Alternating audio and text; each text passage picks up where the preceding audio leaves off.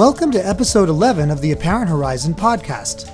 I'm Jason Pramis. I'm a photojournalist and editor, and I write the syndicated column Apparent Horizon for the Boston Institute for Nonprofit Journalism, or BINJ, Binge for short.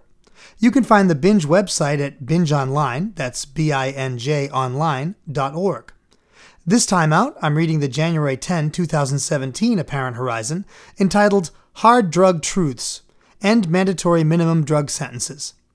The audio is taken from episode 5 of Beyond Boston, a regional video news digest co-produced by Binge and several area public access television stations. The opioid crisis is dire enough without adding insult to injury. With over 12,000 deaths from overdoses in Massachusetts since the year 2000, increasing sharply in recent years with fentanyl-laced heroin hitting the streets, the human cost to users, their families, and our communities is already tremendous. But thanks to mandatory minimum sentencing for drug-related criminal offenses, that cost is far higher than it needs to be. A bit of history is in order. Decades back, sentencing people for such offenses was left to individual judges, who could then lower or remove jail time or order an alternative sentence to a drug treatment facility for nonviolent offenders convicted of simple possession and the like. The passage of the Controlled Substances Penalties Amendments Act by Congress in 1984, followed by a number of related laws on the federal and state level, took that power away from the courts and set mandatory minimum sentences that could not be modified by judges. Prisons around the country began to fill with drug offenders, and many nonviolent offenders ended up doing more time than violent offenders like members of major drug cartels. Worse still, racism was baked into the new system, with drugs like the crack form of cocaine sold in poorer communities of color drawing far longer sentences than drugs like the powder cocaine sold in wealthier white communities. The arrest rate for people of color has remained consistently higher as well.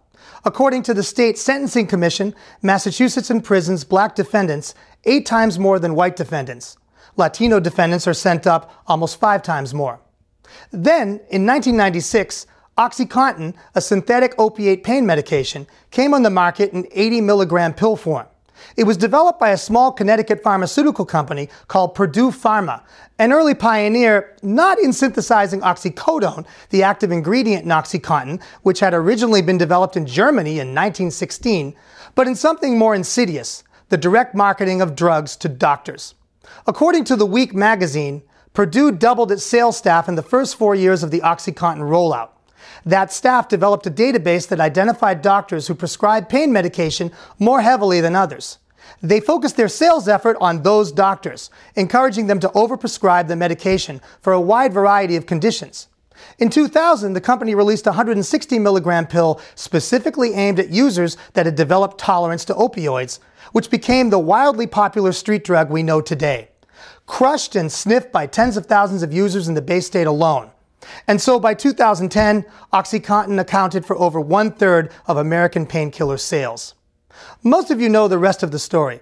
The legions of newly addicted Oxy users eventually ran out of prescriptions and turned to whatever they could get to replace it, inevitably leading many of them to heroin.